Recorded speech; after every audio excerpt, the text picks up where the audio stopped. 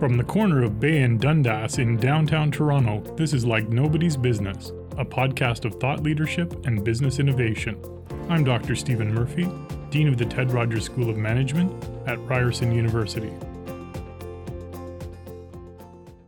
Patrick Brown is the leader of the Progressive Conservative Party of Ontario and member of the Ontario Provincial Parliament for Simcoe North. Brown joined TRSM's distinguished counsel in residence, Ralph Lean, to talk directly to TRSM students about law and business as part of the lecture series, Law, Business and Politics, The Real World. My question to you is, how will your policies directly affect students, and why should a university or a college student vote for you over the other parties? The short answer is jobs. Right now, Ontario has the largest difference between general unemployment and youth unemployment. We're tied with Nova Scotia for that number. We have to do a better job at creating jobs. And if you look at the education system today, we're not graduating young people for the jobs that exist. We're graduating young people for jobs that existed 20 years ago.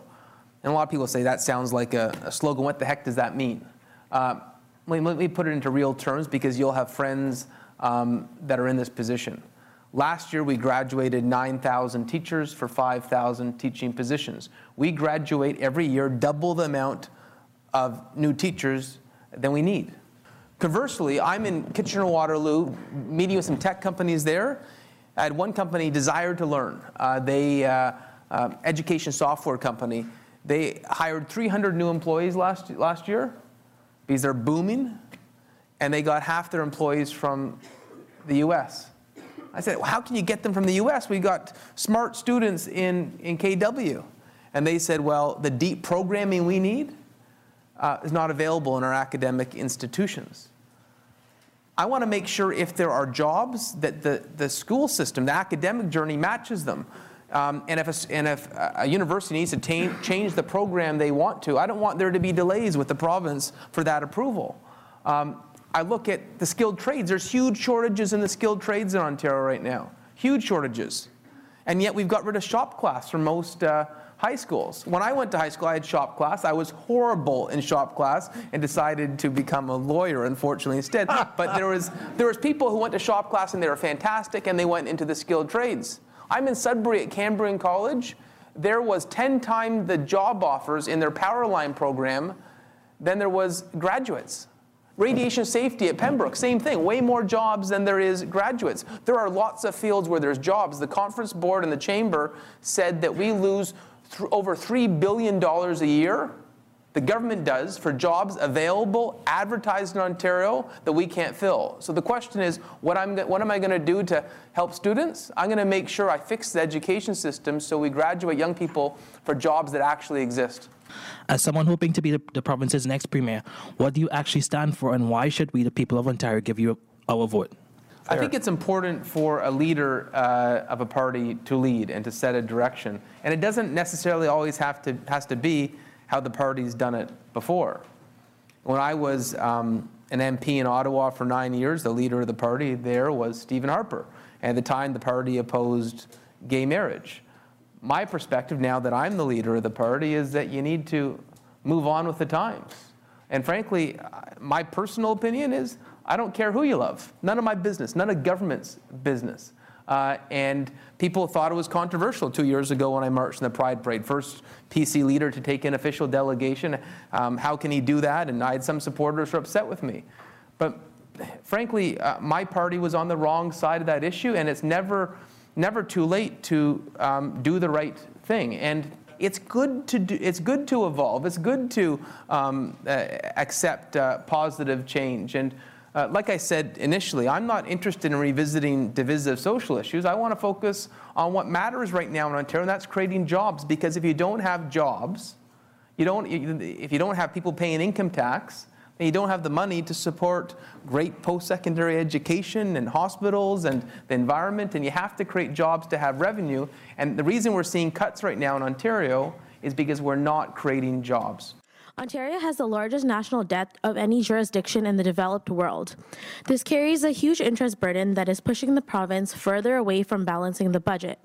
As leader of the PC Party of Ontario and potential Premier of Ontario, explain what steps you would take to reduce Ontario's provincial debt, which is expected to reach $318 billion this year and is already having serious fiscal impact on the annual budget. But I really want to change the culture at Queen's Park. Right now, they spend in a manner that I just think they don't value a taxpayer dollar. Have you looked at, you talked about the Auditor General's reports. This government's been there since 2003, and you get, once a year, you get an Auditor General's report. And no matter who's in power, when you're in power, you're going to get an Auditor General report. But in the private sector, I sit on a bunch of boards, we get an auditor's report. When they're not doing it, we say to management, fix it up, come back with a report to us. If you don't fix it up, you're fired. Doesn't happen in government. Are you going? Have you read the Auditor General's reports? What's supposed to happen is that if the Auditor General says the government's incompetent, that the voters fire them. And so I'm hoping, based on the Auditor General's report, that voters will render that decision. But I think one of the Auditor General's frustrations is that all these recommendations have been ignored. The energy crisis was raised 4 or 5 years ago, and all the recommendations were ignored. And so, yeah, I think if you have an Auditor General's report and there's serious recommendations, they should be honored. They should be acted upon. So you will commit, as leader, to read the Auditor General's report, and I'm assuming the electorate is going to put you in there. We're going to come back every year, they read these reports and hold people accountable. I will be accountable to the Auditor General, and I'll be accountable in Ralph Lean's class. Good, good. For the Auditor General's reports. For the Auditor General report, good. What alternative actions or legislation do you believe the province must implement in order to strike a balance between their environmental responsibility and making energy affordable for Ontarians? We don't need this energy. We've given away $6 billion in surplus generation. It's not about green energy. Our own water power, Niagara Falls, we don't run at full capacity. We have hydroelectric projects in Northern Ontario we've mothballed. We spill water power every day. We've signed bad 20-year deals, and we give it away. People say, Donald Trump wants to make America great right now. And I say, I'm not sure it's Donald Trump making America great. It's Kathleen Wynne. She's giving free electricity to Michigan, Pennsylvania, Ohio, and New York. And she's not looking at those contracts because they're her friends. I'll look at those contracts. If there are legal outs, if there's exit clauses like there was in the Samsung deal, I'll take them because I can't afford to have Ontario struggling in energy poverty. Thank you for coming in today. So my question is, students in Ontario are paying the highest average undergraduate tuition fees in Canada. In fact, they have tripled since 1993. A CBC article was written last year titled, Ontario Budget 2016, New Grant Will Cover Average Tuition for Low-Income Students, that discussed the Liberal government's plans on increasing financial aid. You commented on this by stating that while the government boasts they are helping people, it is really just canceling one program to pay for another. Can you please explain what alternative measures the Conservative Party would take instead to address this issue? One thing I'm not a fan of is political PR stunts. And so they said everyone's going to get free tuition. How many people here have free tuition? Okay, none. So the reality is it's a shell game. They're canceling some programs, replacing it with others. It's the same amount of money in the system. If you actually wanted to help people, make sure that the tuition help that's available is targeted towards academic journeys that will lead to a job. Maybe the government doesn't need to subsidize 9,000 teaching spots if we only need 5,000. Why don't we subsidize 5,000 teaching spots if we know there's 5,000 jobs that will be needed each year, and use the savings towards people studying courses that will lead to a career. We know we need more engineers. We know we need more technology. We need more skilled trades. Frankly, I want to use the carrots the government has to help young people afford courses and programming that will lead to a job. That's what it comes down to. I'm going to make it easier for those that are going to follow a path that will lead to a job. With the condition of the roads declining and the number of people relying on them increasing, the issue is becoming very pressing. So my question to you is, what would your plan be to help solve the issues surrounding transportation infrastructure in Toronto? So Toronto is a world-class city, and it needs world-class transit. And you go to other cities around the world, in London, you see a phenomenal transit system. I don't think the solution is putting road tolls on roads that people have already paid for. And that's why I challenged Kathleen Wynne on her road tolls and saying that this shouldn't be her solution to John Tory's the financial challenges in the city of Toronto.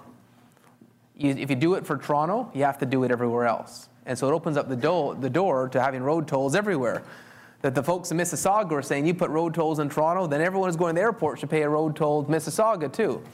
Up in the 905, they're saying everyone who's going to their cottages, they should pay a road toll too. So it created a war of municipalities wanting road tolls, and that's not helpful. Let's look at the case of the city of Toronto. The road tolls would have got them as high as $170 million a year. The infrastructure budget is $160 billion over 12 years. So we're talking about a much bigger source of revenue that Toronto, as the largest city, was going to get a pretty significant share of. According to the Auditor General, we're seeing performance, no performance management, no comparisons, no competency on the spending of that $160 million. In some cases, we saw overpayments of 35%. What would 35% on $160 billion be?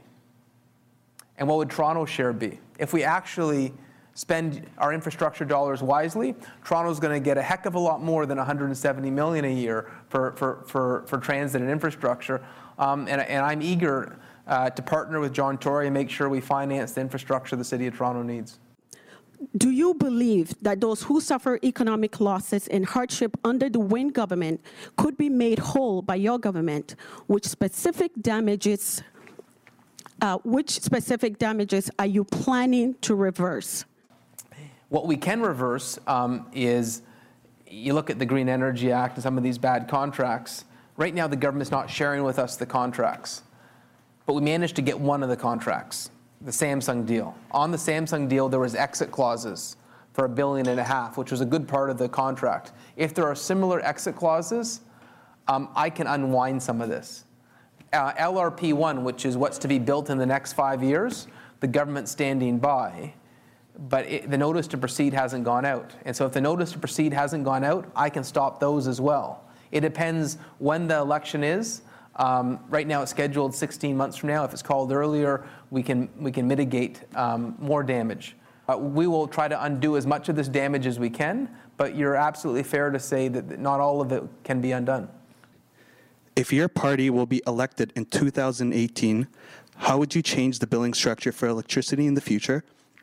As well, do you think it is possible for Ontarians to receive retroactive payments for previous years? So what's done in the past, I think would be impossible to go back on. You can't receive retroactive payments. But I do believe we can look at these contracts. As I said before, right now, Kathleen Wynne doesn't want to touch them. She says you can't touch them. Well, we know that's wrong because the Samsung deal actually had an exit clause for $1.5 billion. If she opens up and shares with the public the other contracts, I think where there's a will, there's a way, and there could be routes to minimize the damage of this excess generation. Ultimately, it's who's willing to do it. I think you've made a good start rebranding the fundamental values of your party by being the first conservative leader to take part in the Toronto Pride Parade, showing your commitment to inclusivity. And you further showed opposition to Mr. Hudak's proposition to cut 100,000 public sector jobs and mentioning the public sector should be seen as a partner and not an adversary. What strategies will you use in continuing to rebrand your party's image and detract from the strategies the previous candidates utilized in only targeting winnable ridings? How will you achieve a traditional right-wing platform while engaging to the progressive voters of Ontario? Well, I like to say I'm a pragmatic progressive conservative. A good idea can come from any corner. You say, how are you going to have a traditional right-wing platform? It doesn't have to be a traditional right-wing platform. You know, one of the things that annoyed me, frustrated me about Queen's Park was before I won the leadership of our party, the PCs had voted against the Liberals something like 3,000 times in a row, and the Liberals had voted against the PCs about 3,000 times in a row, and the same with NDP. My party actually announced they're voting against the Liberal budget one year before they even saw the budget. I'm like, how can you be against something without even seeing it? They announced they were going to vote against it without even seeing it. And so my philosophy is this: there's no monopoly on a good idea. And a good idea can come from the NDP, it can come from the Liberals, it can come from the Rhinoceros Party. A good idea can come from any corner. And if it makes sense for Ontario, we'll support it. We'll include it in our platform. It doesn't have to be left or right. It's what's going to advance the economic prosperity and quality of life in the province of Ontario. And I think we're seeing this approach ooze into the PC party. Our membership is reaching record heights. When I ran for the leadership of the party, we had 10,000 members, and now we're approaching 100,000. And one thing that I say again and again is, it doesn't matter where you're born, what your faith is, what the color of your skin is, whether you belong to a union or not, or who you love, you have a home in our party. And the beautiful thing about our membership today is it's younger than it's ever been, it's more diverse than it's ever been, and I'm going to continue to do whatever I can to encourage that. As the leader of the Ontario PC Party and a potential future premier, is there an opportunity in terms of international relations that you would say Canada should be utilizing but is not? And I toured Ryerson in Mumbai, has their DMZ job incubator for innovation in the Mumbai Stock Exchange. It's incredible. I toured the DMZ earlier here today. Love what Ryerson's doing on that.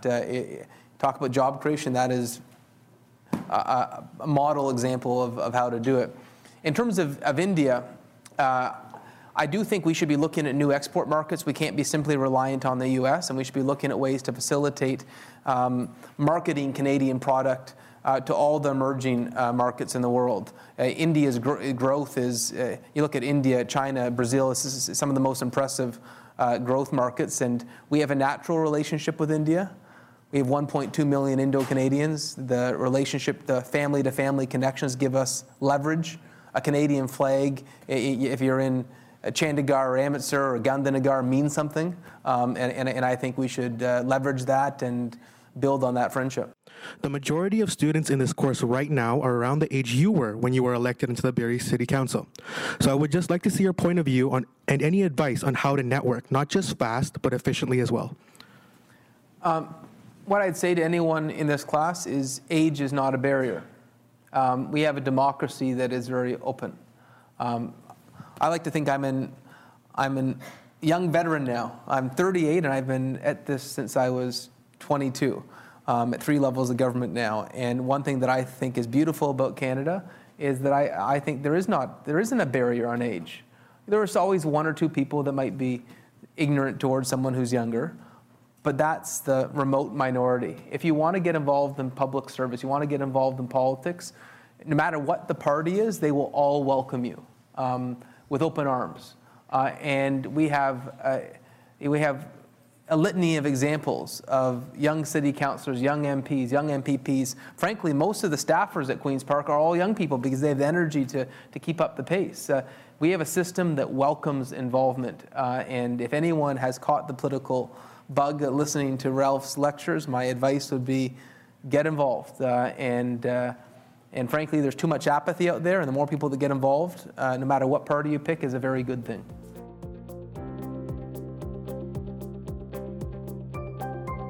Like Nobody's Business is a presentation of Ryerson University's Ted Rogers School of Management. For more information about TRSM, visit ryerson.ca/Ted Rogers School. I'm Dr. Stephen Murphy. Thank you for listening.